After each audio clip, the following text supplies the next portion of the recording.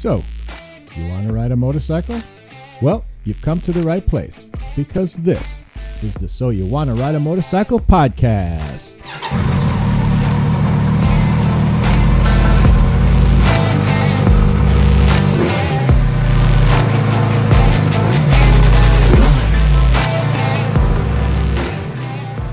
Hello and welcome, everyone. I'm your host, Chris Geis, and this is episode number 8, an interview with new rider and new motorcycle owner G4. So it's been about 3 weeks since I released my last episode. That's because Gina and I finally got in a little bit of vacation time. Actually, we spent about 10 days in Hawaii. We were in Maui and spent a day in Lanai. Had an awesome time. It was really a lot of fun. I'm not going to get into any details right now because tonight's episode is a little bit longer than usual. It's about an hour and a half total. So I'll kind of save some details from the vacation for an upcoming episode, but definitely was a lot of fun. So one thing before we get into the actual episode is I'd like to ask a favor from my listeners, and that's the following. So I know that you guys are out there, you guys and ladies are out there and listening, but I don't know a great deal of detail about who's listening. You know, I kind of look at my statistics from the podcast, and I see how many downloads are happening, and I can tell what platform people are finding the podcast on, and, things like, on average, how long they're listening and what country they're from. But I don't know a great deal about my listeners. So if you're willing, it'd be a really, really big help, when you listen to this episode and before you finish listening or at the end when it's over, if you would do me a favor and send me an email or put a message on my message me on Facebook, or put a comment or message on my Facebook page. But you can email me at soyouwanttορide@yahoo.com. Also, you could message me or find me via my Facebook page, which is So You Want to Ride a Motorcycle. The links for both of those are in the show notes, for each of my podcast episodes. But if you would just send me a quick email, just let me know that you're out there. Let me know how long you've been riding, what you ride, and if you care to, just a brief couple comments, what you like, and if anything you don't like or would like me to improve about the podcast, and even, what you'd like to hear about in upcoming episodes. It'd be really great to just get a little bit of feedback so I know, a little bit more about who's listening and, what they like and don't like. So that would be really awesome. So without further ado, let's get into tonight's episode. So this episode is a little bit different. Tonight's guest is a listener. He found my podcast because he was looking for information to help him get started in motorcycling, which I think is really kind of cool because one of the main reasons I had that prompted me to start this podcast was helping people learn about and getting started in the world of motorcycling. And it's also interesting because a couple days ago, I put a post on my Facebook page just asking subscribers what topics they wanted to hear about on the podcast. And this listener, my guest, responded that he wanted some info on choosing his first motorcycle. So I got the bright idea. What if I invite him on the show and answer whatever questions he may have in terms of finding and purchasing a new motorcycle as part of the episode? So, I reached out to him today in the hopes that he could be on the podcast tonight. And surprise, surprise, he already had some good news to announce, which we'll get to in a moment. So first, let me welcome my special guest for tonight, John Gardner IV, also known as G4. So welcome, John. Thank you very much for having me. That's a pleasure. It's also interesting that John is a fellow podcaster, which we'll get into a little bit at the end of this show. So, John, let's start off with you telling us what your good news is. Well, as of literally yesterday, in fact, precisely 25 hours ago, I am now the proud owner of a Yamaha Tracer 900 GT. Woo! All right. Congratulations. Thank you. I now own 450 pounds of debt. Yay me! All right. Go America. So is this a new motorcycle? Yes, it is. Okay. So I live in central Pennsylvania, and I'm also a graduate fellow.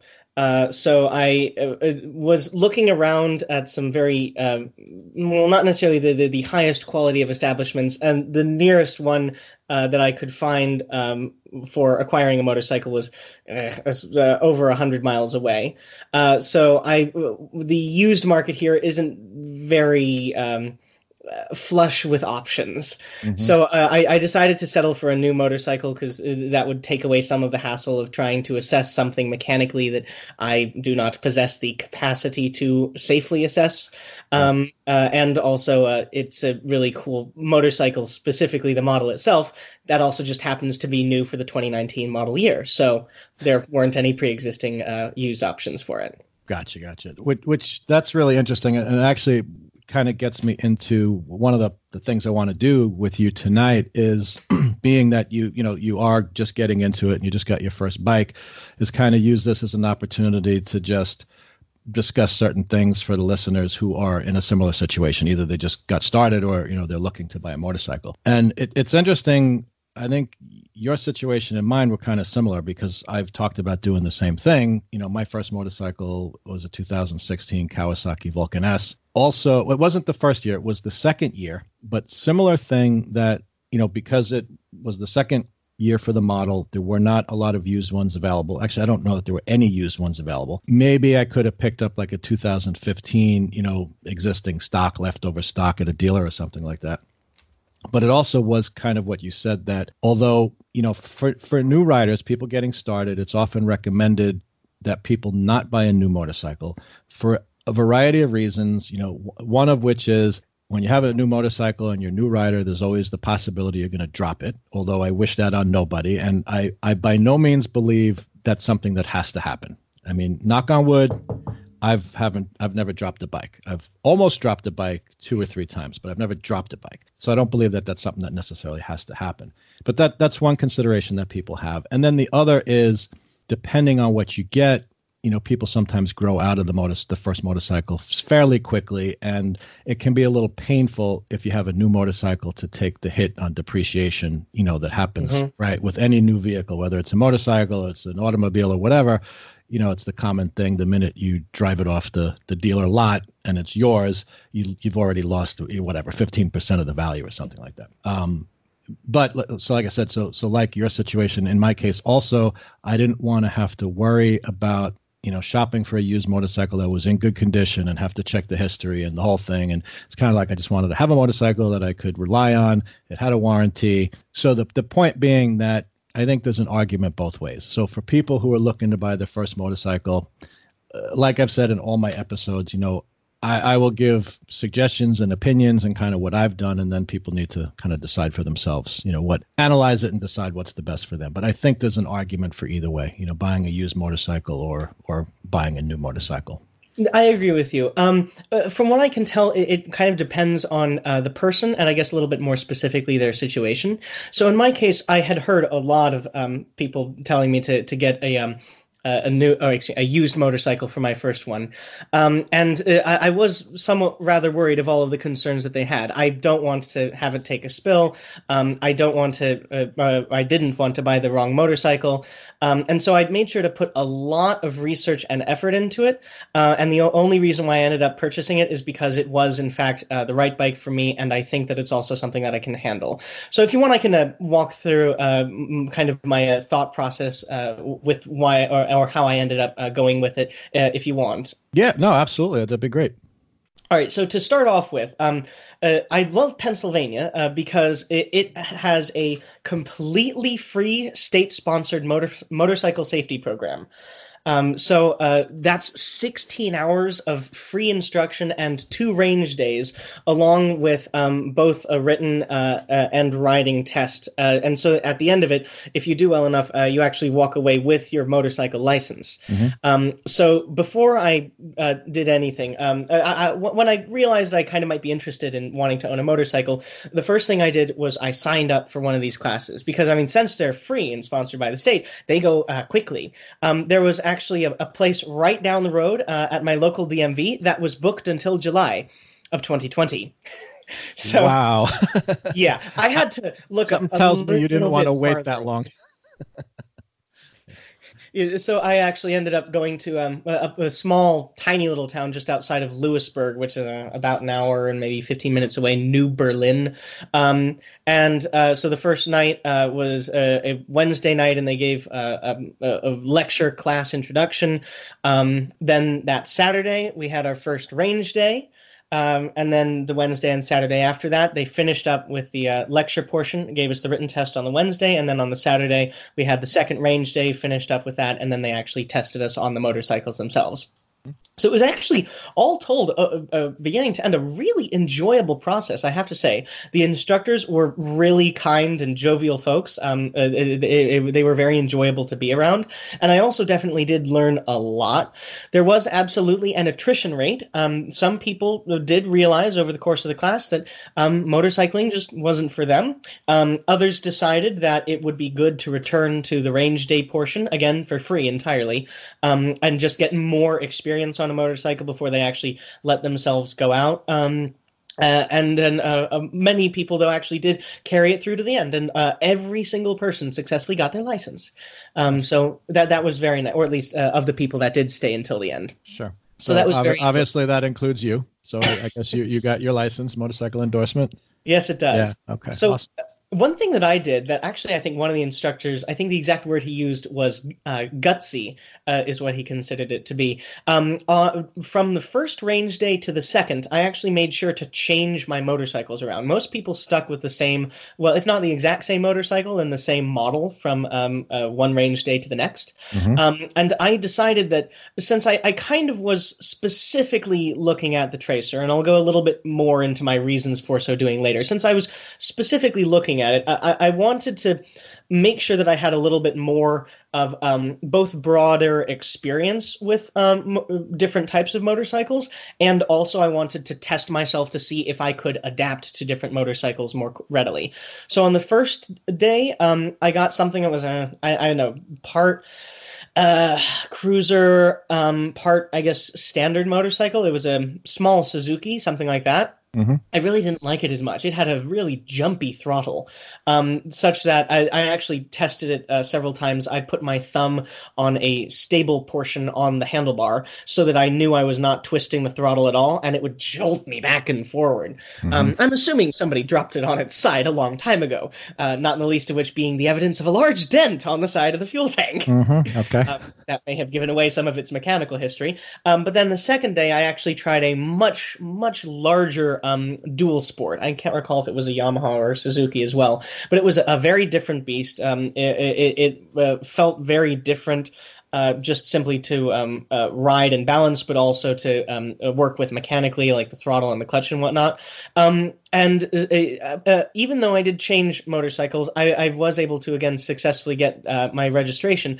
And so because of that, I realized that I could handle not just the one specific motorcycle that I had started with, but that I can handle motorcycles in general. Mm-hmm. So that's one test that I put myself towards. Yeah. If I wasn't able to handle motorcycles in general, if I ended up having to switch back to the one that I was more experienced with, then I probably wouldn't have gone and bought a new bike. I probably would have made myself get a used one, because then it would simply have been more likely that I was going to take a spill. Okay, got it. That makes sense. So, you want me to go into some of the reasons why I wanted the Tracer specifically? Sure. Yeah. But before you get into that, one thing I was curious about. So these were probably what, like 250cc motorcycles? Do you know? I mean, I know that's what I think so. I think about 300 to 300 is what I'm estimating for both of them, or at least average. I know that the first one was a lot less powerful than the second. Mm-hmm. Or at least in terms of final drivetrain effect. Right. Okay. So that could just be different configuration, or maybe, one was older than the other or something like that. And then in regards to the throttle response, I mean, it's a good thing that you bring up, particularly for new riders, right? So there's some people refer to it as like a snatchy throttle. It's like it's just not smooth. It's like you try to just apply the throttle gently and it just kind of jerks, or it's just not as smooth as you would like. There are ways to fix that. For that particular motorcycle, in part might have been, like you said, because someone dropped it and something was a little out of whack. Could also be the design of it. I know, like the Vulcan S that I have, some people criticize it for that.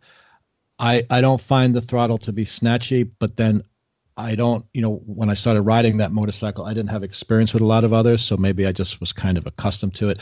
But just for the benefit of, new riders who might be listening, there are ways you can adjust that kind of stuff. Like I know with the Vulcan S, they make, particularly if you have a cable-based throttle, what you can do is change the cam that the throttle cable runs over, so that as you twist the throttle, there's more or less, change in the throttle position or whatever, depending on most bikes are fuel injected now, right? So, but it changes it, to be, more or less progressive, which can definitely help.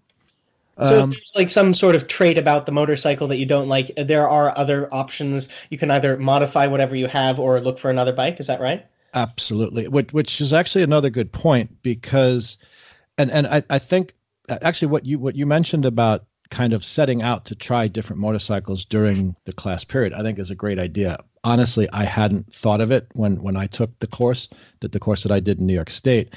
I don't know, it would have been too much of an option because people kind of latched onto their motorcycles. It was kind of like, I think we had about eight people in the class, one of whom was my girlfriend. And so there were the motorcycles and everyone kind of went to a motorcycle. And then I guess if people had... Here's a hint, arrive early. That's actually, yeah, well, in this particular, it might have worked out here, but this was more like, okay, everybody, so you're in the classroom, and then we went out to the range, and there's motorcycles. Okay, everybody pick a motorcycle, and then that kind of became your motorcycle. Was just how that that particular school did it. I'm sure if someone had particular difficulty with one, they would try to switch it around or whatever. And they did have like 2 or 3 different models, but anyway, that idea of switching motorcycles is a good idea.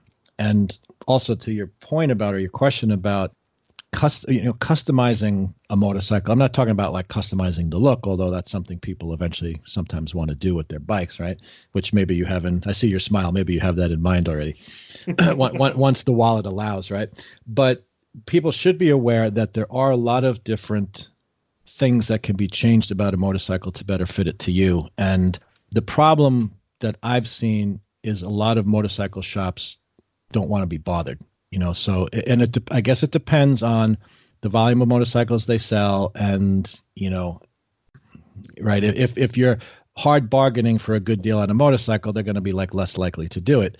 But a better shop will take the time to fit the motorcycle to you. Whether that means adjusting the handlebars, putting on new handlebars, moving the pegs, all kinds of other things. Like I mentioned, you can change the behavior of the throttle, like all those kind of things could be customized. So my point is, people shouldn't necessarily be discouraged about a motorcycle just because it's not perfect for them, if they're willing to find someone who can set it up for them properly, and in some cases be willing to spend extra. Now, one of the nice things about the Vulcan S is Kawasaki has this system called, it's actually escaping my mind right now, but basically it's a setup where for the price of the motorcycle as listed, there's like 3 different handlebar choices, 3 different peg position choices, and then different seats. So basically they have what they call the standard setup, the extended setup for people who are taller, and then the reduced reach setup for people who are not quite so tall. And that is supposed to be done by the dealer. They swap everything out for the cost of the motorcycle the way it's listed to better fit it to the individual.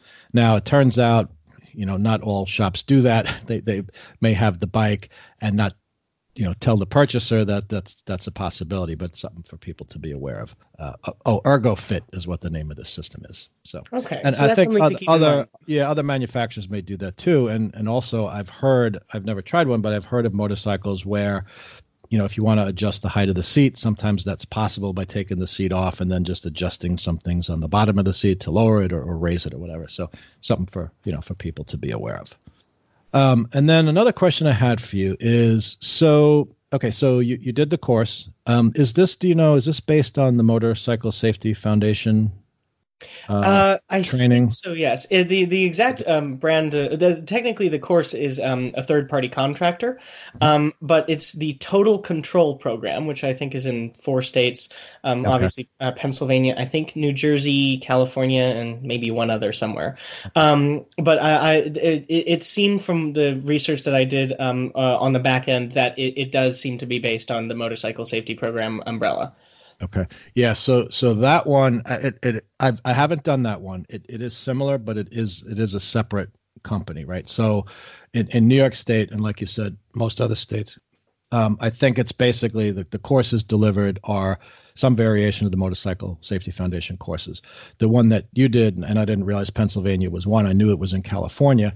Total Control is the course that was developed by Lee Parks, who also wrote the book Total Control, I guess, which it's partially based on, which is also kind of interesting because I don't know if, I don't know. Actually, I haven't mentioned it in prior podcast episodes, but I know you follow my Facebook page, and I put a lot of posts there about things that have been put online by Fast Eddie, right? The guy that has this Moto Jitsu system. He's got a Facebook page and a YouTube channel and whatever. And actually, I'm hoping it looks like I'll have him on the show next week, which will be really cool. But anyway, the point is that he's a Total Control instructor. He also, prior to that, did the Motorcycle Safety Foundation courses. So it's interesting. So actually, maybe that's one of the things I'll ask him, his opinion about the difference in the courses, since he's taught both. So I'll have to make a little note to myself here. Definitely. Yeah. It seemed to me like, at least for this particular area, all of the Total Control professors were both really good and also just friends. And they were just all fun. Which is awesome because, like any learning experience, right? The friendlier the instructors are, the more they can have fun with you, the more they can help make it light, even if, there's times you need to be serious, right? Or at least focused on what you're doing. But that's awesome, because it just makes it that much more fun.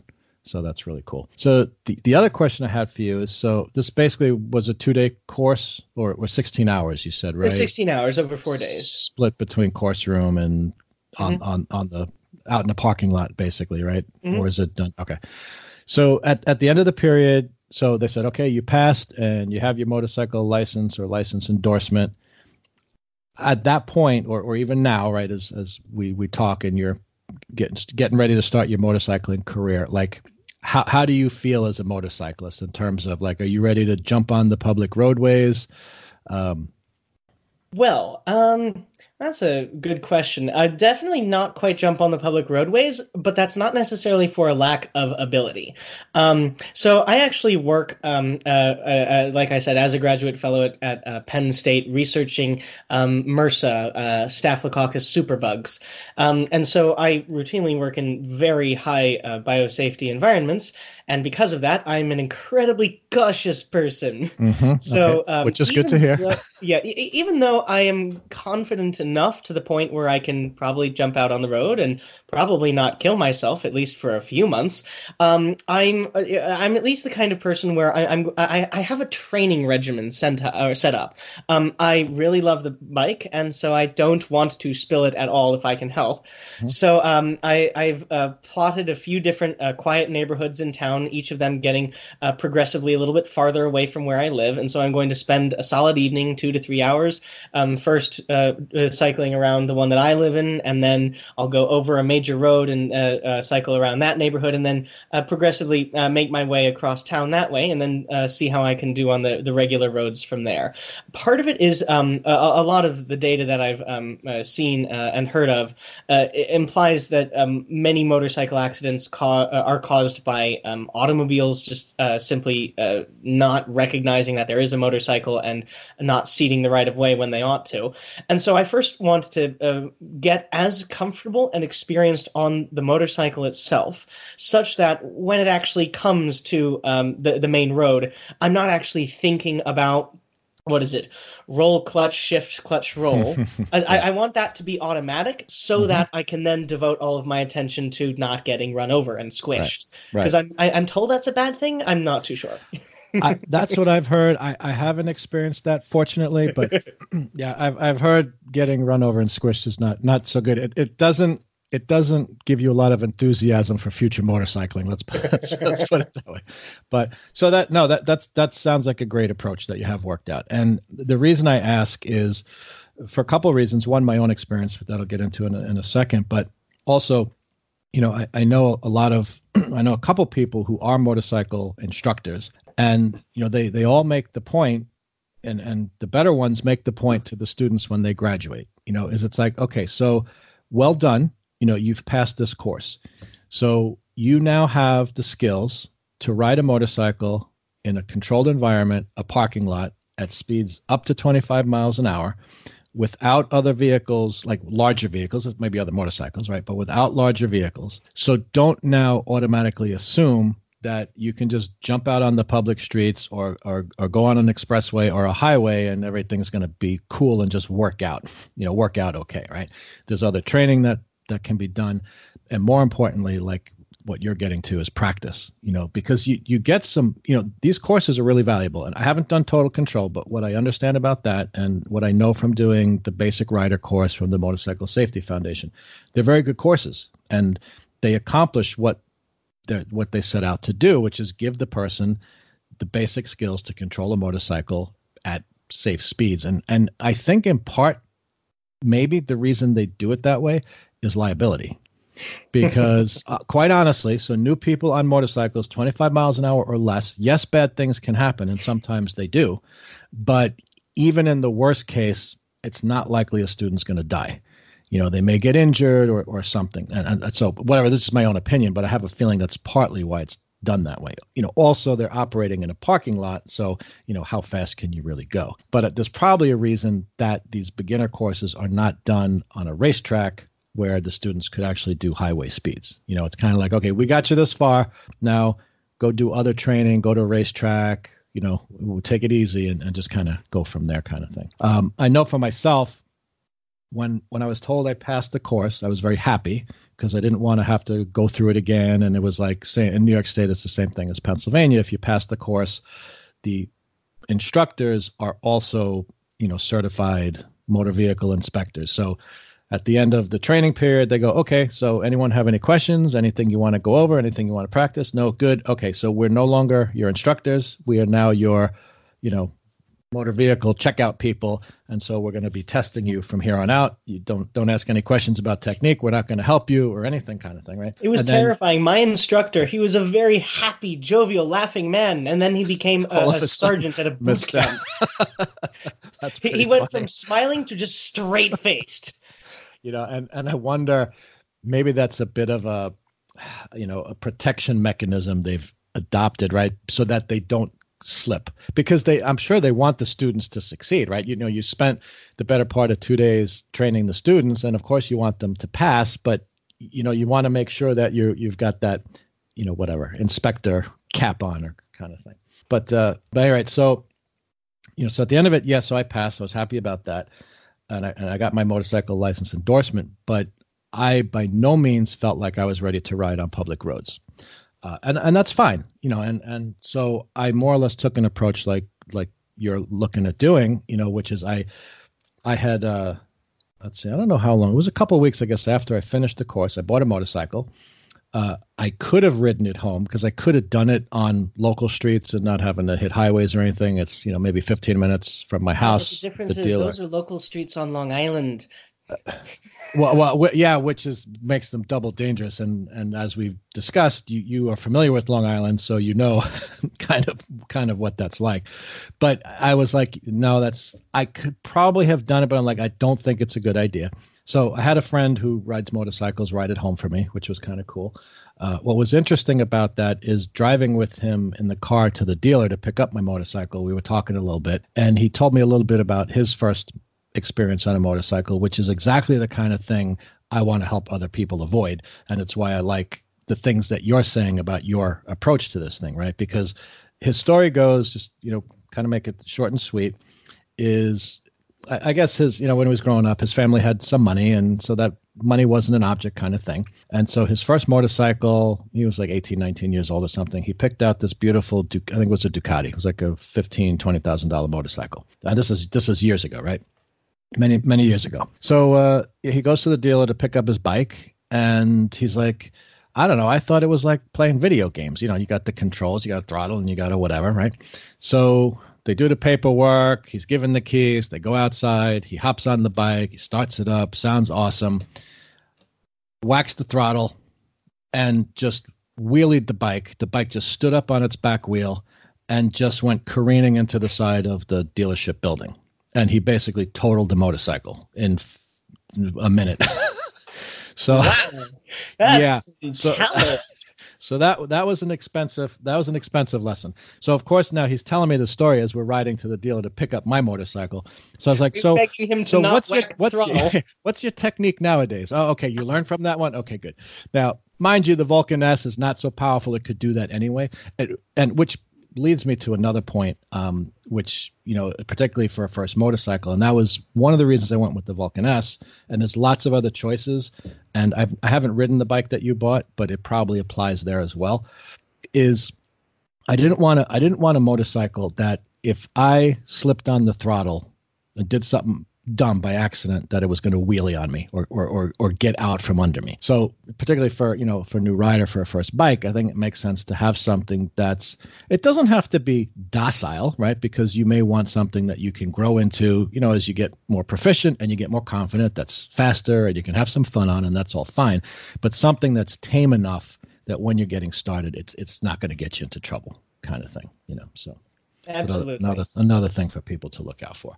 And then, so then my initial riding career was, like you said, riding around the neighborhood, just local streets in the neighborhood till I felt comfortable enough to kind of venture out, like you said, to another neighborhood. Initially, I would avoid having to make left turns, so I had to cross on oncoming traffic. Now I don't think twice about it. Now I have no problem making whatever kind of turn I need to make. But at the time, it was basically, I guess I didn't necessarily say this to myself, but I just recognized that I was not yet confident enough in my ability to control the motorcycle to be able to do that with those additional variables. So it was like, okay, if my girlfriend and I, because we took the course at the same time, she had a little experience riding from years ago, but basically kind of at the same level. So it was like, okay, if we were going to go out Saturday morning, let's take the motorcycles and get breakfast. I'd be like, okay, how can we go so we can go right turn, and get breakfast and come back into the neighborhood, and then eventually it got to a point where it's like, okay, well, that's not necessary anymore. Now I'm cool with making left-hand turns and having to deal with oncoming traffic, and then it gets to where, okay, I'm willing to be on a road that's 2 lanes in each direction, and then you practice some more. And then it's like, okay, I'm willing to now sit at a red light in a major intersection with traffic buzzing, all over the place. And then eventually got to the point, and it was really funny too. When I first bought the motorcycle, I remember telling people, my family and friends and whatever, it's like, yeah, like I really love this. It's a lot of fun, but I don't ever see myself taking this like on highways and stuff. Like, like 35, 40 miles an hour, just cruising around, having a nice ride. Like I'll be happy with that. I won't need more than that, which again, just reflected the fact that I just hadn't built the confidence. And then sure enough, one day I was like, why the hell don't I get on the Parkway, Parkway or the Long Island parking lot, right? Which, Long Island Expressway, right? Why don't I do that? And it was not an issue. It's like, okay, so I'll do it at a part of a day or a day of the week where it's not too super busy. So I don't have to worry about merging and that whole kind of thing. And then the next time it's like, hey, I can merge. So anyway, so just that gradual step-by-step thing. And it's actually interesting how quickly you can build up to where you need to be. Wise choice of yours, starting on the Long Island Expressway and not the Southern State Parkway. Oh, heck yeah. Oh, heck yeah. And then there's all the other variety of things to deal with, whether it's construction or it's right? Long Island, New York is big for potholes and obstacles and things like that. So anyway, so it sounds like you've got a really good approach in mind. So I think that's really cool. So thank you. Yeah. Anything you wanted to add on that? A part of what you were saying earlier about the engine size and whatnot, I think that actually might lead into a little bit of why specifically I chose the Tracer. Do you want me to go into that story as well? Absolutely. All right. So to begin with, I had heard quite a lot from a lot of people that your riding tastes may change over time. But thankfully, I was in a position where I'm fairly confident I know what I will be doing with it. So one of my great pleasures in life is simply to travel and explore places. So I've been to 49 states, as I was saying earlier before we started recording. The only one I'm missing is Oklahoma, because it's Oklahoma. There's no reason to go there. No offense to any listeners that live in Oklahoma. Yeah, and your iTunes listenership just plummeted from the center of the country. Sorry about that. I take full responsibility. Go unsubscribe from my podcast while you're at it. What's kind of, I'm sure motorcycle riders that live in Oklahoma would probably have the same, I'm sure there's beautiful things to see in Oklahoma. I've actually been to Oklahoma and there's nice parts, but I'm sure they'd be the first to say, yeah, for the, motorcycling, maybe not so much. Yeah, I agree with you. I'm sure there are many beautiful things to see in Oklahoma. Thing, singular. Sorry. I get around a lot, and part of this came from growing up on the West Coast. So even though I was actually born in Florida, I spent only 8 years there, and then the rest of my time. Well, here's the story that I tell everybody. I was born in Florida, lived in 3 different cities there, moved to Southern California, lived in 3 different cities there, did a stint in the Rockies, undergraduate in Seattle, then Long Island for work, and now here. So in my 23 years, I have lived in 10 different cities in 5 different states. But for much of my life, it was on the West Coast, and so that's just simply what I grew up knowing. But then when I actually got out here, I think it was actually summer of 2017, or out to Long Island, summer 2017 in your territory, I realized that there was this entire swath of the country that I was just so wholly unfamiliar with. That being mostly New England. And I was also an adult now, and I had an automobile, and there were so many things and places that I've heard about and that I wanted to go and see. So I spent a lot of time in New York itself. I drove all over New Jersey, Connecticut, Rhode Island, and then I had a great big I think it was a July 4th road trip when I hit all of the rest of the states in New England, and that's what brought me to 49.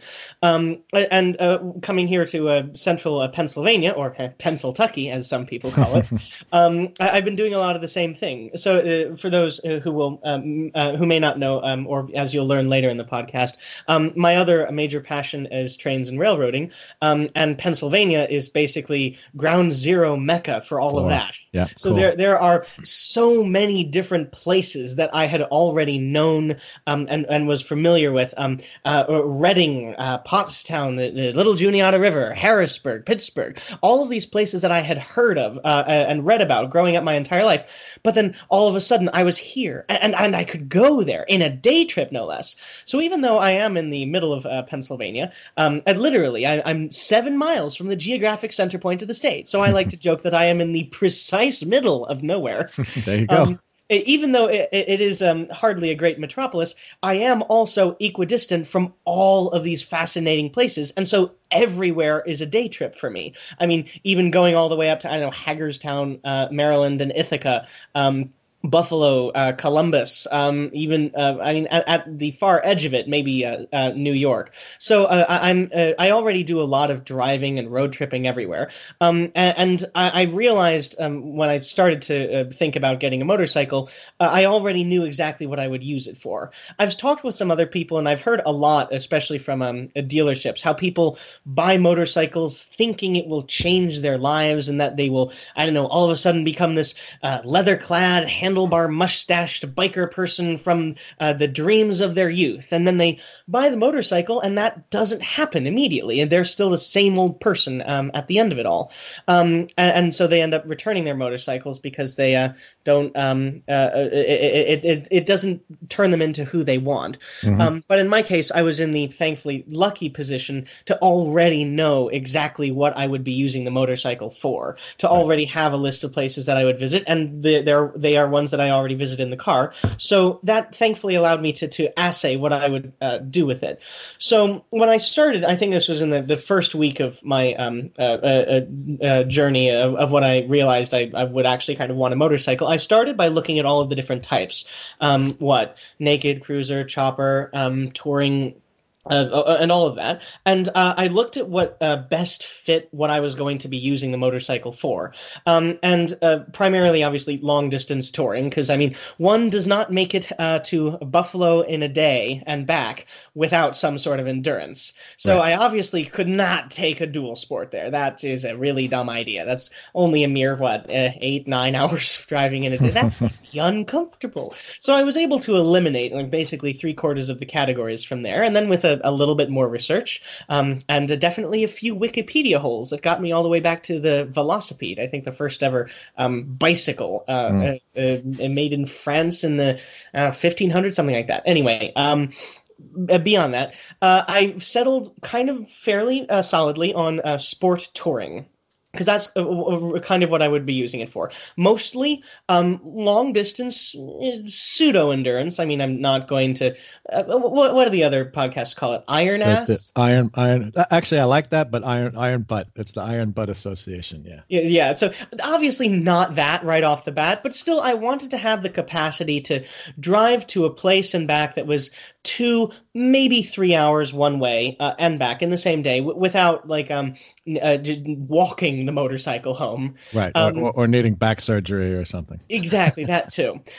So that helped me narrow down the specific category and qualities that I wanted in a motorcycle. And I started just looking up. I punched into Google best sport touring motorcycles, and I opened up 20 different tabs. And over the next week, I kind of narrowed it down. I looked at what the general lay of the land was, what the features were that I would want, what people thought were good motorcycles in the category. And then I spent a whole weekend driving around to all of the very far away, sadly, motorcycle dealerships from where I live. And I not all I did was I walked into the dealerships and looked. And I made it very plainly clear. Hi, I'm a blundering idiot. I have no idea what I'm doing. Can you tell me what this is? Sir, it's a motorcycle. It has 2 wheels. Oh, good. I couldn't tell it apart from a bicycle. Actually, very funny aside, one of the salespeople at one of the dealerships that I went to was actually the old personal trainer of the scientist who is one lab over from mine. Oh, So, wow. yeah, small world. Go figure. Funny That's story. funny. Right in the middle of nowhere. Yeah, yeah.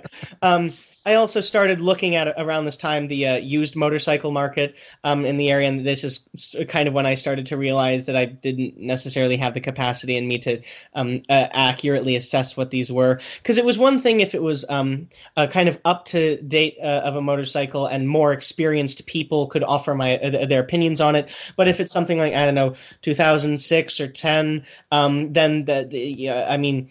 I don't even know if there were motorcycle review websites going back that far. I mean, so then I actually stumbled onto, and it was a place in Altoona, which is, I think, over an hour away from where I live. And I met this really nice salesperson, told him my story, again, that I was a blundering idiot, had no idea what the hell what I was doing.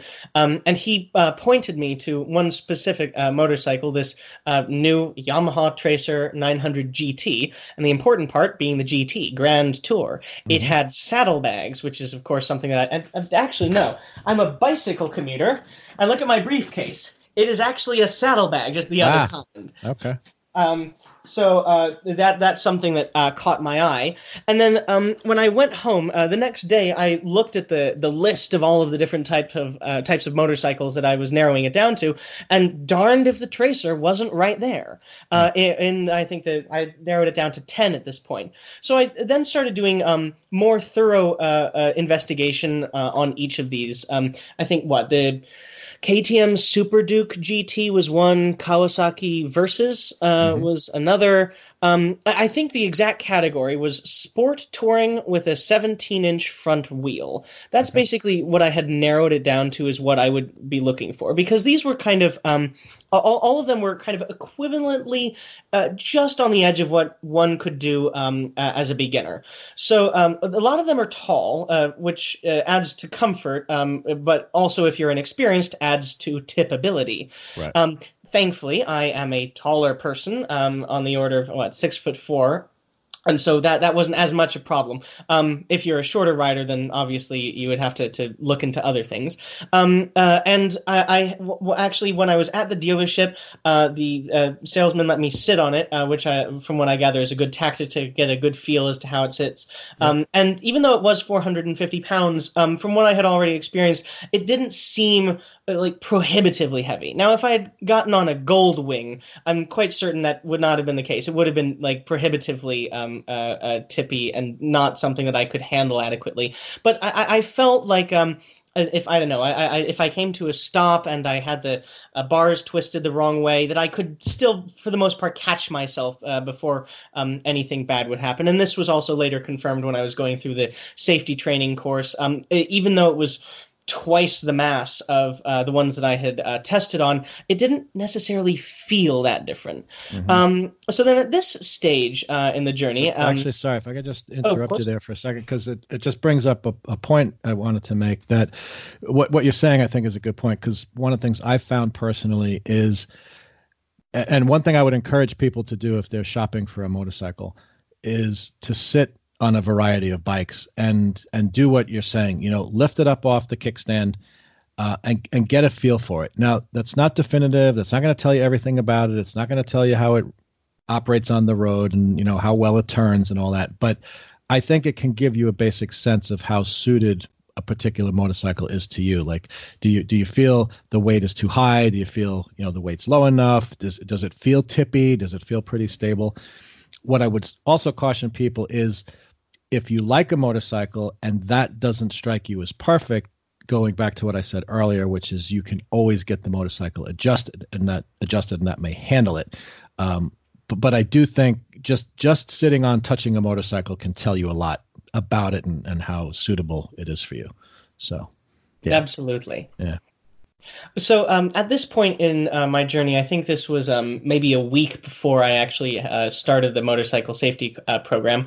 I realized that I, as a new rider, having basically no experience at this point, even like riding a motorcycle in a closed configuration, much less on the road at speed in more dangerous situations, I realized that I probably wouldn't have enough experience to be able to adequately assess what a good motorcycle would be, even if I went around and had a lot of test rides, because there would probably be things that I just simply wouldn't have picked up, especially at the time, not having had any experience. Like, I don't know, for example, if the clutch was sticky, or what's a vocabulary word I learned recently? If it has a tall first gear, I believe, something like that. Right. So just a bunch of things that even if I could feel and experience, that I might not necessarily be on the lookout for or be able to interpret. So part of why I am so confident in this motorcycle is to purchase it days after I got my license. Was I went around to see what all of the experts were saying. Basically, motorcycle reviews.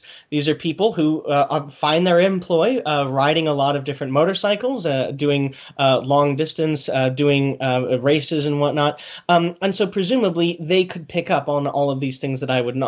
And so this is how I basically narrowed it down to the Tracer specifically, is that it got unilaterally good reviews. I think Revzilla, which is the large distributor / I guess magazine that's headquartered in Philadelphia. Yeah. They actually helped get me into it with some of their excellently done beginner riding videos. And I actually found a review of the Tracer that was written by one of the people who starred in the beginner rider videos. And the exact words, I believe, that he used to describe it were "on rails stable." Okay. Now, of course, me being a trained as a railroad person, that's funny. But yeah, but that does communicate. Like you get what the person's saying. Like, this thing is exactly going to do what you want. It's going to track the way you want. It's going to turn the way you want. Exactly. Yeah. And actually, going back to what you were saying about wheelies and about the bike getting out from under you, actually, I think in this exact same review, he was mentioning how he could eventually pop a wheelie with it, but it took a lot of work and concentration. So it did have the power, but for the most part, it was a remarkably well-contained and tame vehicle, something that could possibly build confidence and that I could use for a long enough period of time, and that I could grow with rather than either out of or into. Mm-hmm. So this is a part of what, over this entire process, the more I learned about motorcycles and about the more I learned about the Tracer specifically, the more I kind of drifted in its direction specifically. It just simply took a lot of thought. It's not that I'm some sort of aficionado of, I don't know, Yamaha or of sport tours or of this particular one. It's that I did as much research as I could. I did as much critical thinking as I had the capacity to do with my knowledge, experience, and abilities, and this is the conclusion that I landed on. I'm not trying to say that the Tracer is the best motorcycle for new beginners that have the ability to purchase it. I'm saying that it's simply the best for me. Mm-hmm. Now, granted, part of why I did choose it is because one of the phrases in the reviews was, quote, best in class. So that certainly didn't hurt at all. Sure. But whatever you do as a new rider, at least, I mean, not that I'm an expert and you should be listening to my advice, is that you should find what's right for you, even if it might not necessarily be the traditional path. So then I got my license, and yesterday I actually took it for a test ride. Nice. I made sure to, again, go as cautiously as possible. I actually found the same salesperson who was so kind to me the first time around, and I spent possibly even a half hour with it in the parking lot, and I was actually rather amazed at how it felt. So I had tried the other motorcycles in the safety class, and I had moderate experience. I mean, also being a bicycle commuter, I would like to think I know something about two wheels, just either at or under 20 miles an hour. Mm-hmm. Right. But when I got on the Tracer, darned if on-rails stable wasn't exactly how it felt. It felt like I could get it around corners that somewhat tightly, but also safely as well. So the salesperson then made the suggestion that we take it out on the road for a short 3/4 mile round trip, I believe. I did not want to push my limits. We made sure that there was no traffic in the area, such that if I did make a mistake, like stall, yes, I did stall twice. It happens. Well, I shouldn't. I don't like these generalities. That's happened to me. I was going to say it happens to all of us. I don't know if that's true. That's happened to me. So. Yes. So we made sure there was no traffic in the area, and I also made sure that I would go at my own pace, that I wouldn't feel pressured to keep up with him or ride outside of my abilities. And so we took a turn out onto a road, and all of a sudden, 30 seconds later, I looked down, and that's 45 miles an hour, more than twice as fast as I'd ever gone on a motorcycle before, and I felt very safe doing it. I was in third gear, but not pushing the revs too hard. I didn't feel unstable or uncanny. I hit all of my corners without too much issue. It felt right. Dare I say something as ephemeral as that? Mm-hmm. And that's ultimately what made me decide to go for it. Awesome. Well, it sounds like you made a great choice. I mean, from everything you've said, it sounds like this bike will probably be with you for a while. With any luck. Yeah. Good. Cool. Would this is a phrase that motorcyclists sometimes use, and I'm just curious, does this apply in your situation, that this motorcycle spoke to you? You know, that when you did your research, you did your analysis, right? The final thing, it was just like, hey, this is the one for me. You know, at this point in my life, at this point in my riding career, starting out, like, this is the one for me. So, feel like that at all? I definitely would say it did. Although I think it was more of other people speaking for it because of all the reviews that I looked into. Mm-hmm, sure. They helped to interpret what it was saying for me, is probably a better way of putting it. In terms of looks alone, it definitely hit the mark. It spoke right to me because I don't know. I never grew up in a family where motorcycling was a big thing. I've known one motorcyclist in my entire life prior to this point, and he was a very distant boss of a boss. So it's not like I had some sort of image in my head of, I don't know, a cruiser or a chopper riding thing. But I saw this specific one, and I don't know, something about the fairing and the saddlebags just made it look different from a traditional motorcycle. I mean, almost Tron-like. Mm-hmm. And that definitely hit my personality as well. Okay. But in terms of the design of the machine, the specific way I interacted with it, the clutch, the throttle responsiveness, and I also kind of cheated and read the owner's manual online well before I even considered purchasing it. Good move. It seemed to me like just all of the pieces fit together, and this was the one that I ought to go with. Nice. Okay. Now, as to whether or not it spoke to me, I am going to make a disclaimer here and say that probably a non-small amount of what I've been blathering on about for the past 45 minutes is probably just internal justifications of I've already made my choice, now I have to make it sound logical. Yeah. But Well, yeah, I guess I would have to say to you it did speak to me okay. ultimately. Cool. I mean, and the justification thing too is fine too, because one of the things I've talked about, on the podcast, or actually the last episode I did, is that there's a part of motorcycling, at least to me, and I think many others will agree, that's not rational. There's an emotional side to it. I also refer to it as a spiritual side, and so you can get into that kind of it's not a conflict, but that opposition where it's like, I'm getting this one because it's beautiful. It's a beautiful looking machine, because I want to have a motorcycle, because I want to experience that. It's not necessarily 100% logical or rational or whatever. So that's totally fine. It's like you do what made sense to you, and then whatever, justify it for yourself however you need to, as long as you end up enjoying it, what does it matter, right? Yeah, or just don't justify it to yourself and let a little bit of a tear run down your face every time the money disappears from your bank account every month. Exactly. And realize it is just money, right? You can't ride money around town. This is true. I know, and I will say, as a motorcyclist, and if you haven't experienced it yet, even just in the little test ride that you did, I'm sure you will, that the value, what you get out of your motorcycling and your trips that you're going to do and your adventures, right? The value of that will far outweigh, the money that siphons out of your bank account every month.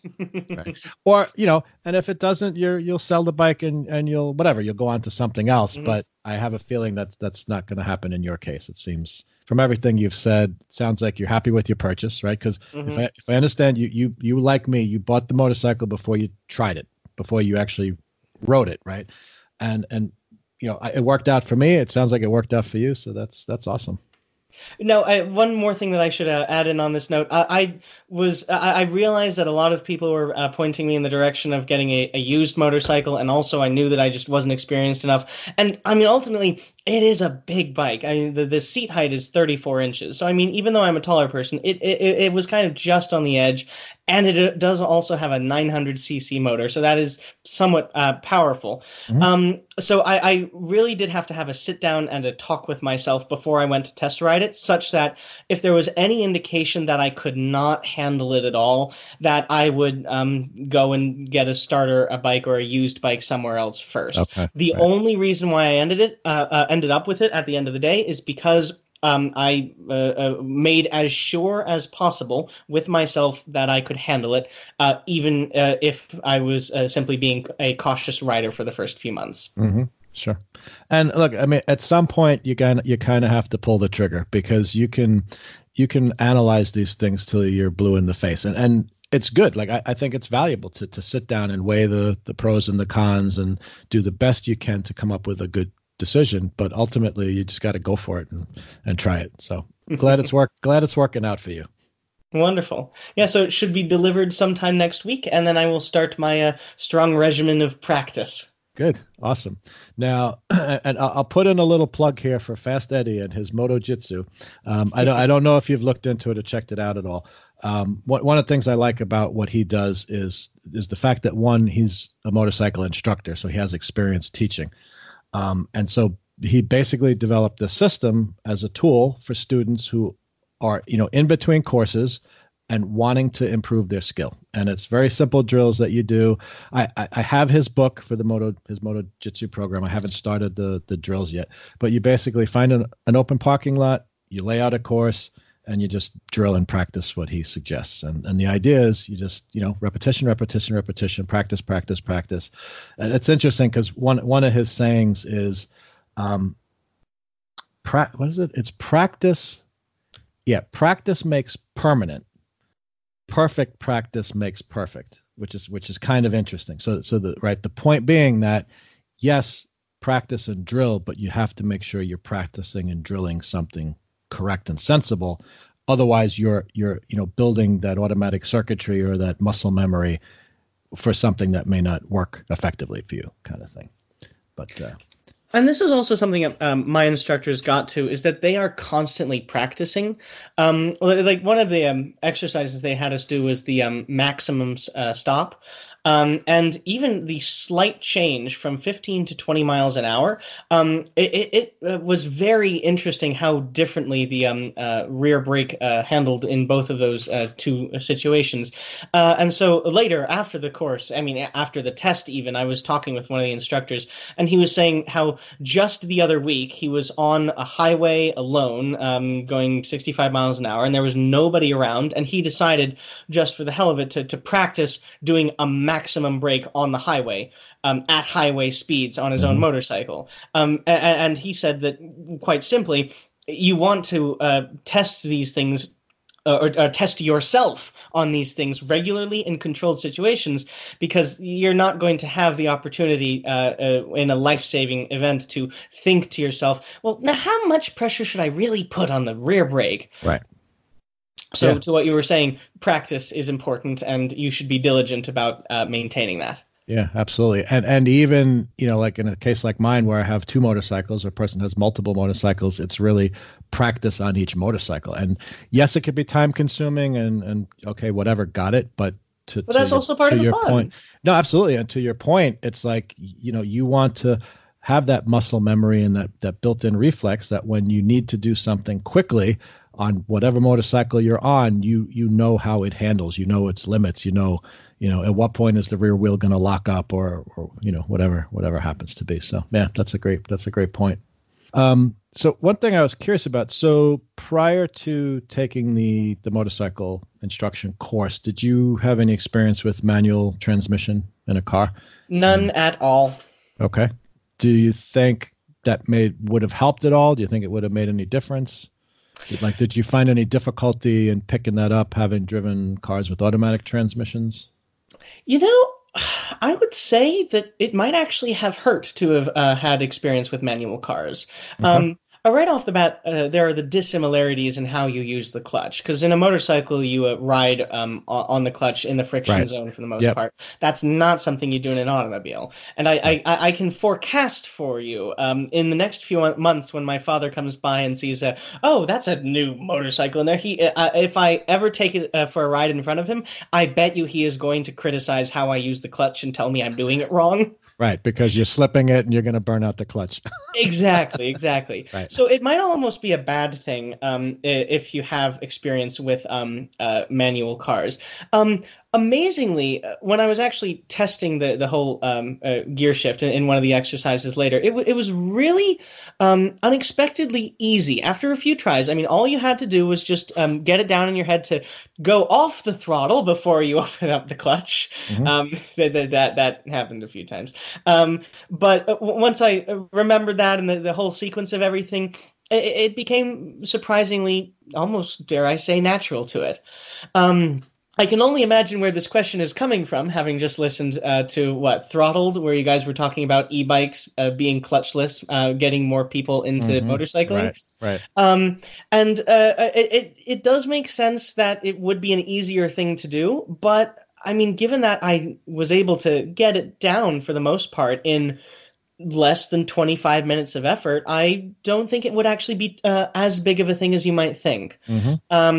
I mean, it would make things easier, but not that much. Right. But I think that's a really good point. And, particularly right, because one of the things, I'm geared towards in this podcast is, helping new riders. And so I think it's good that you make that point, because people who might feel intimidated for whatever reason, like they've tried a motorcycle and it didn't quite work out, it may simply be a reason that they weren't instructed properly, where they were given an opportunity to get the feel for the clutch and how it operates and have the time for themselves to kind of work it out, because it's a bit of an art. There's kind of a feel to it, and just for, for people who don't ride or haven't ridden, just what we're talking about is, so when we talk about slipping the clutch, what we're talking about is when you drive a car with a manual transmission, when you change gears, you fully disengage the clutch so that the engine is disconnected from the drivetrain and the rear wheels, or front. Well, actually, I guess I don't know if there's any manual transmission front wheel drive cars. I don't think so, but normally the rear wheels. And then you change your gear, and then as quickly and smoothly as possible, you re-engage the clutch so that the engine reconnects to the drivetrain and the wheels continue to turn. On a motorcycle, it's different because one of the things that gives you some control is controlling how connected the motor is to the rear wheel. And so there's this idea of slipping the clutch and the friction zone. So when you pull the clutch lever in fully and the clutch disengages, there's a little period, a little amount of travel of the clutch lever out that is kind of dead space, like nothing happens, and then the clutch starts to engage. And the more you let the lever out, the more fully it engages till it's like fully engaged. And so that's actually a technique, particularly in getting started, getting the motorcycle started from a stop, and in doing slow speed maneuvers and things like that. And so to John's point, and it's actually an interesting point that you mentioned that maybe it would have been more difficult if you had the car experience, because I came from having driven a number of manual transmission automobiles, and that's actually how I learned to drive a car. And I do remember kind of being not freaked out, but it was like, what do you mean you slipped the clutch? Because again, in the car, it's like, don't do that because you're going to burn out the clutch. You're going to wear it out sooner than necessary. Whereas in a motorcycle, the clutch is designed to do that just because of the nature of it's a little bit different. So. Yeah. Another thing of note, being a beginning rider, it was very comforting to have this effective abort switch at my left hand, such that if the motorcycle was ever bucking or doing something that I didn't want it to, or that I was twisting on the throttle and not realizing it, it was very comforting to know that I could just disengage the engine from whatever the motorcycle was doing. And so even though it might be very loud and scary between my knees, I would still quietly roll to a stop when I could just reassess to see what I was doing wrong. So if anything, it might be a good thing, at least for beginner riders, to know that that's there, and it might remove some anxiety. Mm-hmm. That's a good point too. Yeah, definitely. So another thing I was curious about, so you had experience bicycling, right, before getting into motorcycling. How long have you been riding bicycles? I've been riding bicycles for a very long time, mostly recreationally. It's kind of picked up over time. I got my, I guess, current and main bicycle, which I actually just last month replaced because the poor thing was falling apart. I picked it up in Portland in 2013, 14, something like that. And I used it mostly for family weekend bike trips when we would bike around Lake Washington in the Seattle area. And then over time, I started doing it myself more, to realizing that I could go and explore places on a motorcycle if I had a free bicycle, if I had a free day. Yeah. So it was mostly recreational. Then actually, when I went to Long Island, I started playing with the idea of bicycle commuting. I was actually living in what is it? Next to Huntington, not Cold Spring Harbor. It also begins with the C. Green Lawn, Greenwood, one town to the east of Huntington. And I was Comac. There you go. No, that's the other way. No, that's east. Okay. No, just somewhere in there. You know where I am. Yep, where I know what you're talking about. Yep. And then I would bike to Cold Spring Harbor. So that was a fairly short bicycle trip of maybe about 5 miles. Roads don't go straight. It was a 90-minute one-way bicycling commute. Yes, okay. Right. So it was very intense. I only did it during the summer, and the last stretch was also actually on one of those terrifyingly skinny, no-shoulder state roads. Mm-hmm. But I mean, amazingly, I wasn't flattened. I'm sure. Well done. Yeah, that was very mind-boggling to me. But even ignoring that one terrifying stretch of road going to Cold Spring Harbor, I actually found how much I just simply enjoyed it. And so I would take a lot more recreational bike trips on evenings during the summer. And then when I moved here to State College, I then realized that this is what I wanted to do just for the fun of it, that I liked being able to go around on a bicycle and just get off wherever, not circle for parking, or see something really interesting and then just stop immediately, put up the kickstand, and then just walk right over to it, or do something like that. And so I specifically chose my housing here in the State College area in order to be in a more urbanized and bikeable environment. Right. Cool, cool. Now, do you think that your experience bicycling helped at all in picking up motorcycling? Um, Actually, that's a very interesting question because I would say both yes, very much, and also no, not at all. Hmm. Um, when you're riding a bicycle, especially now that I can directly compare back-to-back motorcycle to bicycle, you can easily do the exact same techniques as I learned when I just tried out a few of the ones that I learned from the motorcycle class.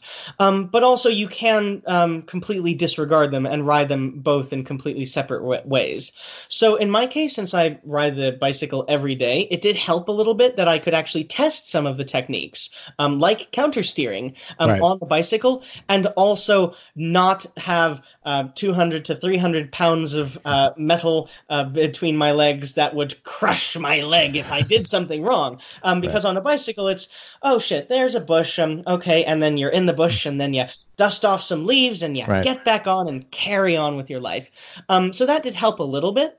It was a nice way to experiment in a low stress situation. And so, yeah, I guess I would say it helped. Yeah. Okay. Now, and it's an interesting question because I hadn't really thought of it before. I mean, I had a lot of experience bicycling, road bicycling, mountain biking before starting motorcycles, and so I actually, it's actually a question. In fact, if you know, if there's any listeners out there who learned to ride a motorcycle, not having ridden a bicycle, I'd be curious because to me, it just seems, one of the things bicycling gave me was that sense of balance, like being able to, granted the bicycle itself weighs almost nothing, right, compared to your own weight. But I just remember being a kid and first learning to ride and being able to lose the training wheels and whatever. It was learning that balance point. You have this very narrow vehicle, and then your own weight.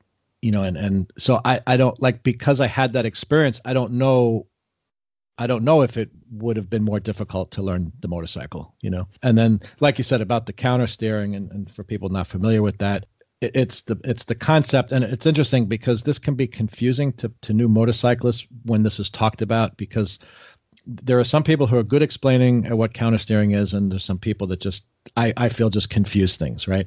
The basic principle is that with a two-wheeled vehicle, particularly when it's moving at some kind of speed, is the way that you get it to turn, like let's say the way you get the bicycle or the two-wheeled vehicle to turn left is you need it to lean left. And because of the geometry of how a two-wheel vehicle is set up with the frame and the two wheels, the way you actually accomplish that is by turning the front wheel slightly to the right. And that enables a shift in weight that gets the bicycle to lean to the left, and then you initiate a turn to the left. People have other ways of describing it where they go push left, go left, and none of that really ever made much sense to me. But it's an interesting thing because for anyone who's still confused about it, what I'd suggest is take a toy bicycle or motorcycle that's of decent size and actually try wheeling it around like on a flat surface, a table or a floor, and try steering it, and you can actually see that this is how it works. It's if you want the thing to go to the left, you turn the front wheel slightly to the right, and if you want it to go to the right, you first turn the wheel slightly to the left. That's counter steering because the steering is counter opposite to the direction that you're intending to turn. But, Yep, you're pretty much right with that. Yeah. One more thing that I would like to add with respect to bicycles, more than a sense of balance and more than a sense of two-wheeled experience, it gave me a sense of confidence. Because when I was really early on in this journey, like basically leading up to the first range day, and also actually a little bit after the first range day as well, I was able to, whenever I got just really scared or worried of like, oh no, it's this grand mysterious thing that is so deadly and I could fall over at any moment or pitch myself off the road, it was very helpful to know to myself, well, I already ride two-wheeled vehicles every day, and I don't tip over spontaneously. Right. I have this experience.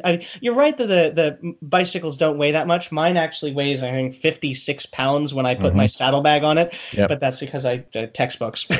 Right, exactly. Yeah. So, I mean, whenever it came to the, I guess, the training motorcycles, they were 250 pounds, but that's only 5 times more than my bicycle. And and I keep my bicycle upright every day. So it was a very useful way to when I was like starting to get panicked or worried or scared. It was very useful to remind myself of that fact and calm myself down so that I could focus on what I was doing with the motorcycle, Mm-hmm. Oh, well, on how it was responding and what I was doing with it. right, right. Okay, good point. Cool. Did prior to learning riding the motorcycle, did you have any experience with powered two-wheel vehicles? Like you ever ride like a moped or a scooter or anything like that, mini bike? I mean, I had tried some pedal electric assist bicycles, but those are just basically bicycles that make you go slightly faster than normal. Fast, right? So Not have, yeah. Okay. it's an odd little world there where they're kind of part motorcycle, but actually really not. Mm-hmm. Yeah. Well, So I would say effectively no. yeah. I mean, as you know from listening to Throttled, right, and that being one of the things we've been talking about, it is interesting to see like kind of what's happening. And in fact, I've thought about buying another mountain bike because the one I have, kind of like you were explaining, you know, it's I bought it years and years ago, and it's getting a little decrepit, and it's time for something new. And I want to start getting more exercise again, but I'm like, you know, I don't know. Do I want to do this e-bike thing? You know, I'm almost tempted to just go with a straight up bicycle. You know, it's like, okay, when I don't want to pedal, I'll ride the motorcycle. When I want exercise, I'll ride the bicycle. And I'm accustomed from old style. Like you hit a hill, you just cranked it out. Like there was no electric assist, you know, anything like that. But so I don't know. We'll have to see. We'll have to see where that goes. Actually, that was the new bicycle that I just got. It was a birthday gift from my family. It's ironically the exact same model of bicycle that I have right now, which I love to death. It's just also the e-bike version. Mm-hmm. Okay. I have to say it's marvelous. Cool. Cool. Now, is the electric assist an option? Like if you can you more or less just treat it like a pedal bike with no assist, or is there always some degree of That depends on the type of e-bike you get. yeah? Most of them seem to be going the direction of what's called pedal assist or pedelec. Oh no, pedal assist electric bicycle pedelec. Mm-hmm. That's what they're calling it. And those are ones that basically, so you know when you have the two sets of gears on your right hand, they control the gear ratios on the rear wheel, and on your left hand, they control the gear ratios on the actual pedals, the pedal gear. Right. They just simply replace the left one with a tiny little computer, and you can, if you want, you can turn it completely off, Okay. and you get no power at all, and it's just basically a little bit of a slightly heavier, slightly more lethargic, but still completely normal bicycle. And then if you want, you can cycle it. I think what Eco, Tour, Sport, and Turbo modes are the ones that are on mine. And it's actually a really funny thing because when I first got the bike, I took it out on a path nearby here, and I was still in completely normal bicycle mode because I have this dreadful hill that I have to get up every morning, and so I'm used to, as you were saying, cranking it out. And Right. so I was pedaling along with this new e-bike, and I was thinking to myself, you know, I thought it was supposed to make it a little bit easier, but then I looked to my right, and I was pacing an automobile. Wow. Yes, I was putting exactly as much effort. It's just that the bike was matching it according to the manual, 270%. Okay. Nice. All right. That was an amusing moment. That's pretty cool. All right. So I could. All right. So there's a selling point for the e-bike. There we go. That's cool. Um, okay, so your motorcycle. So you did the test ride to kind of get a feel, and you're like basically thumbs up, happy with your Yep. purchase, right? And now it's being prepped. You said, I guess, basically, and Yep. then you'll be picking it up this week. Or I won't be picking it up. I will be having it delivered because exactly okay, what you so were saying. I do not want to try. I mean, especially given that, I mean, it's an hour and a smidge away by 70-mile-an-hour highway. It's much longer by the safer, or at least, well, slower state roads, and I don't want to risk it. So it's going to be delivered. I was able to haggle that into the purchase price. And then after that point, I will just practice with it in first spending an entire evening, 2 to 4 hours in this neighborhood, Then next evening that I'll try it, I'll do it 2 to 4 hours in a neighborhood slightly farther away, and then so on, moving myself actually to the enormous football stadium parking lots. Then that's where I will try a little bit more of my swerving and maybe max braking practice. Actually, Penn State has the fourth largest stadium in the world, 106,000 seats. Wow. The population of the town is 150,000 with undergrads. Without undergrads, every single resident of the city has its own seat in the football stadium, effectively. Oh, wow.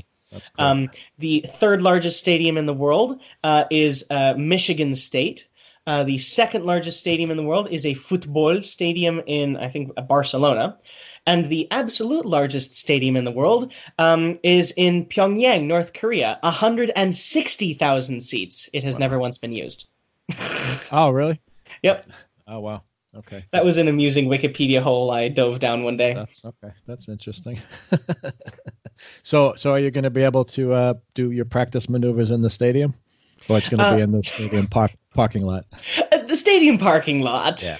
I don't want to tear up their turf just yet. Fair enough. That's cool. All right. So being, everything that you've experienced, right? The research that you did, the preparation you've done, to get ready for motorcycling. And I know we've talked quite a bit already, but is there any other suggestions that you have for new riders? People just getting started, they're trying to find a first motorcycle, trying to decide all this stuff. That's a very good question. I mean, of course, I'm definitely an expert. I have years of experience in the subject, so you should definitely listen to what I'm saying and take it as gospel. well, here's an interesting thing, and it's kind of funny because in the various episodes I've asked people for feedback. Tell me what you like. Tell me what you don't like. And honestly, some of the constructive criticism that I got was, stop apologizing for whatever, lack of experience, this, that, or the other thing. And I've kind of taken it to heart. Now, I explain that the reason I do it is because I want to be straightforward with people about, my own knowledge and my own experience, so I'm not misleading people. But I also took the point that all of us have valuable information. Like what you explained to me tonight about the way that you zeroed in on the motorcycle that you finally ended up purchasing, I learned quite a bit.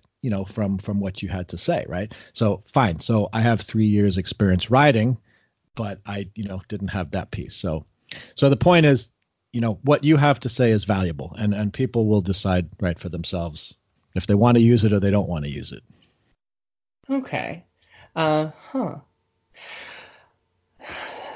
to what I would say to beginners, if I had to do it over again, I might not necessarily go as quickly zeroing in on the tracer.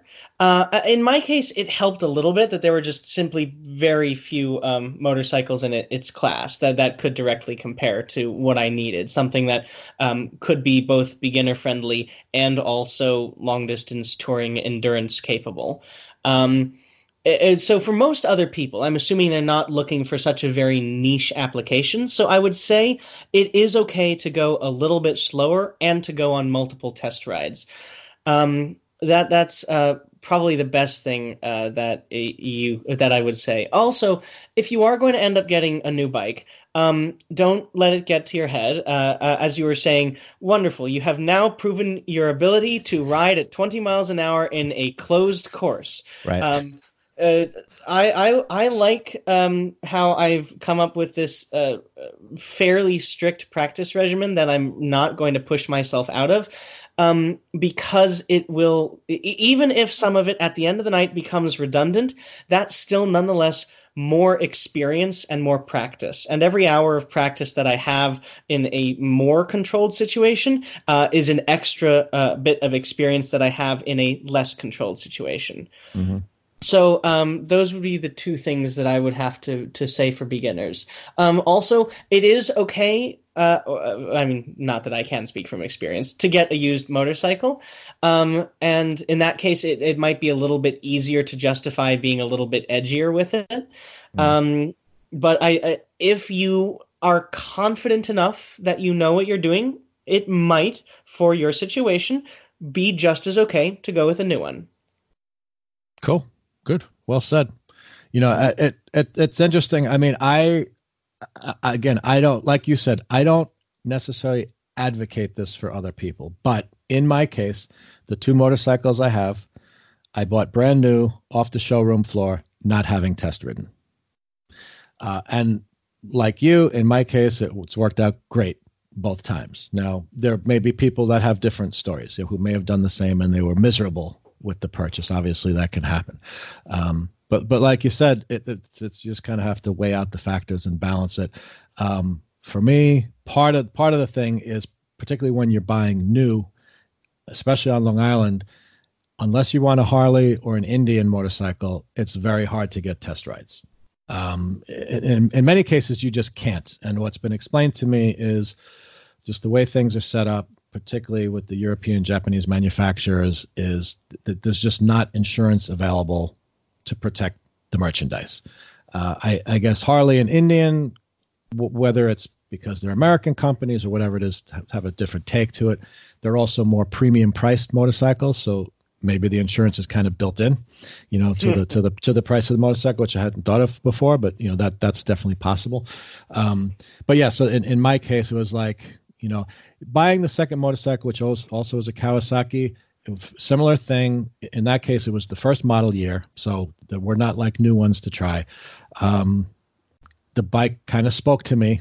I had experience with the prior Kawasaki. I'm like, well, this Kawasaki stuff seems to work for me, so I'll take the chance. And like I said, fortunately, it worked out.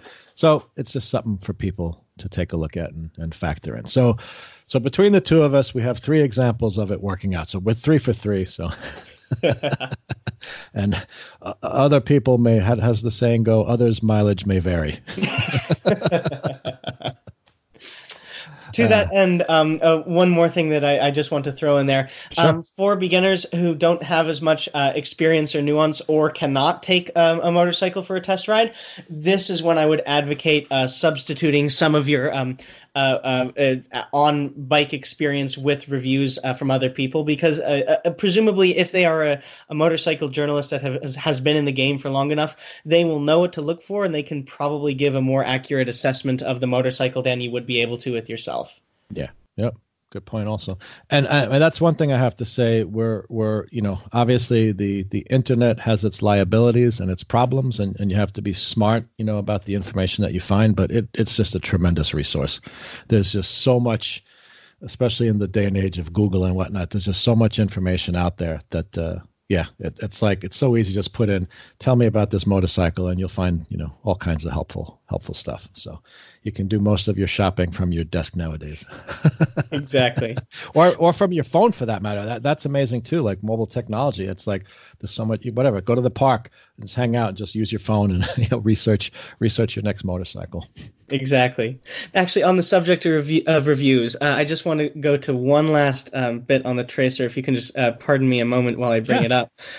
So going back to Revzilla and Lemmy, part of what made me realize that this is what I wanted as a motorcycle was the specific review written by one of the 2 people in the YouTube videos, Lemmy.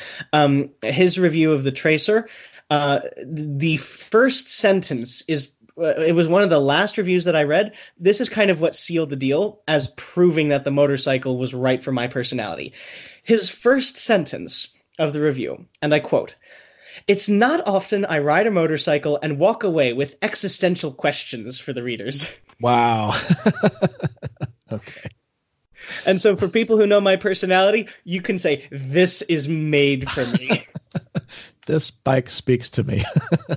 Exactly. That's cool. That's very cool. Okay, so before we talk a little bit about your podcast and some of your other interests, like in railroading and whatnot, are there any questions that you have? Yes, I have plenty of questions, but they're all for my therapist. Okay. Sorry, can't help you there. Okay, yeah, that's fine. But if there's anything that comes up, obviously, you could throw questions up on my Facebook page or email me or whatever. I mean, fortunately, I have a lot of listeners who are experienced riders, and even some who are instructors and whatnot. So, if you or anyone else who's listening, has questions, you're trying to get started and you're not quite sure what to do or where to turn, definitely shoot me an email and I will do the best to answer it. And if I can't, there's plenty of other resources we have that we can direct people to.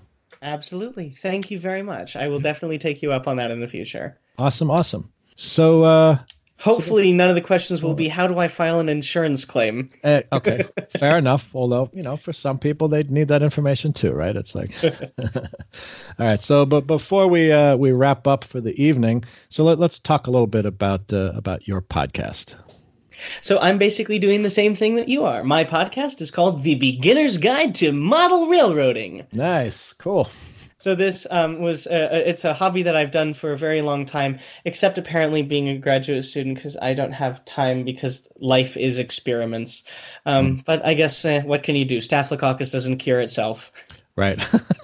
But in the meantime, I've been doing this for a few years on and off. So as I was telling you before we actually got the recording going, my podcast is a much more, I guess, time-intensive one due to how I run it. And so the episodes are slow to come out, but I like to think that they are at least somewhat amusing along the way. So what I'm trying to do with it is walk through the entire process of how you go about building a model railroad. It's, in my opinion, one of the most enjoyable hobbies because it is so incredibly multifaceted. At the end of the day, in order to get trains running, you have to be a carpenter to build benchwork. You have to be an electrician in order to lay and wire track. You have to be a computer scientist to program locomotives for specific functions. And then you also have to be a landscape architect in order to actually build the scenery and make it look convincing. I should have mentioned a long time ago, you also have to be a historian because you get to go diving into historical document archives and special collections at universities, finding primary research data in order to figure out how a real railroad ran and all of the different nuances of its physical plant and the operation schematics that it had. And then at the end of the day, you have to be a more traditional model builder and actually in order to actually make the structures. And you also have to be an artist when it comes to scenery and placement of trees and bushes and grass. And then you can also pretend to be like an amateur logistics technician and trying to route all of these trains around as they carry their without crashing. Exactly. No cornfield meets is the vocabulary word for two trains headed at each other on a single track in the middle of a cornfield. Gotcha. So, and it probably helps to have nimble fingers, especially if it's a smaller gauge train set, right? So that when you go to place the pedestrians on the street, you're not knocking things over or what. Exactly. So it always keeps you on your toes. There's always something that you can specialize in if you have a passion, but you can also always branch out and do a ton of other things. It's basically the nexus of most other hobbies. Mm-hmm. Yeah, cool. So if people are interested in listening to your podcast, what's the name of it? Oh, actually, you gave the name, right? It's say it again? And you can also check out my website, a very impulse-bought Squarespace website, www.bgtmrring.org.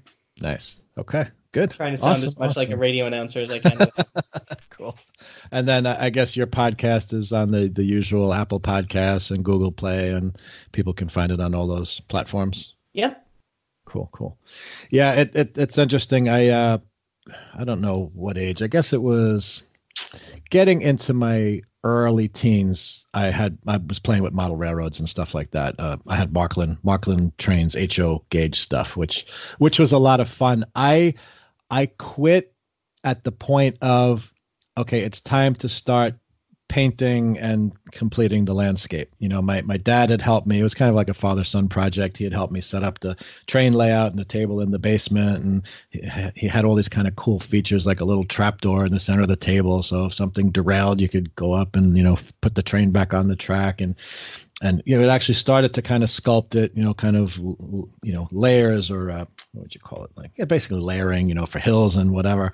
And the whole thing was laid out. And I love running the trains around and doing all that stuff and running two trains at once and almost having them. What's the term? Cornfield meat. Cornfield. Okay. Meat.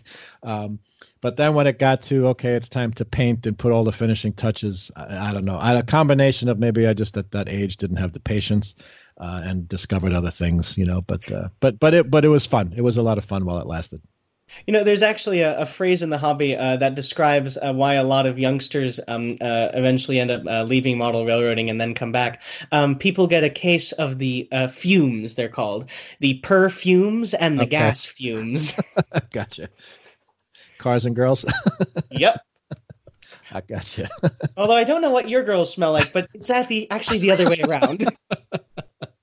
Right, exactly. Well, I don't know. I have a girlfriend that rides motorcycles, right? So, I guess you're right with that one. So, what do your motorcycles smell like? A little unleaded, Oh, no. Lovely term I stumbled across in the owner's manual, branded Yamalube. Ah, yes. That sounds like very weird. Like there should be some sort of PG-13 or worse in front of it. I was going to say that could get into a whole other kind of conversation, I guess. but for this podcast, we'll leave that one alone. So, all right, cool. So, John, any parting thoughts before we wrap up? I can't wait to get riding. Awesome. Yeah. And in fact, obviously I'm not that far from Pennsylvania. I mean, it sounds like you're pretty busy with your school schedule and whatnot. I actually will be in Pennsylvania. Let me think. July something or other. I don't know if you listen to Loud Pipes podcast. It's one of the ones I talk about. It's one of the first ones I started listening to. Every year they've been doing a meetup. And so they're going to be in Pennsylvania and Gettysburg for the Gettysburg Bike Week. So who knows? That's possibly close enough. July, you say? July, I believe. 12. I want to say 12th to the 14th. I'll send you the details.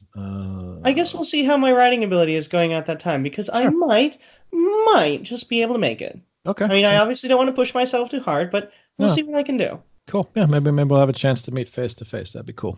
With any luck. All right, sir. Well, thank you very much for being on the podcast. I really appreciate it. I had a lot of fun, and like I said, I learned a lot. I know you're a beginner, but everyone's got something to contribute. That's one of the things I love about motorcycling. There's so many different people, and it's such a great community, and everyone wants to just share and help, and that's really kind of cool. Yeah. Thank you again so very much for having me. Hopefully we can do a checkup in the future, and hopefully I won't be in pieces strewn about a state highway. That sounds good. All righty. So you have yourself a good evening. Thank you much. Yourself as well. All right. Thank you. So I'd like to give a big thank you to John, also known as G4, for coming on the show and sharing his experiences as a new rider and a new motorcycle owner. So if you want to contact me, you can email me at soyouwantoride, that's one word, at yahoo.com. You can also find my website, soyouwantorideamotorcycle.com. And do me a favor, please like and leave me comments and a rating on your favorite podcast service. That will help other people find my podcast because it does sometimes factor into the various search engines. And you'll find my podcast on iTunes, Apple Podcasts, Google Play, Google Podcasts, etc. Also, please like and follow me on Facebook and Instagram. You can just search for So You Want to Ride. And the links to all these things, like my email address and links to social media, are on my website, and you'll find the link to that in the notes for the show. So please spread the word and help me keep building my online community. As always, I thank you for listening. And just remember, whatever you do, it's always time to ride.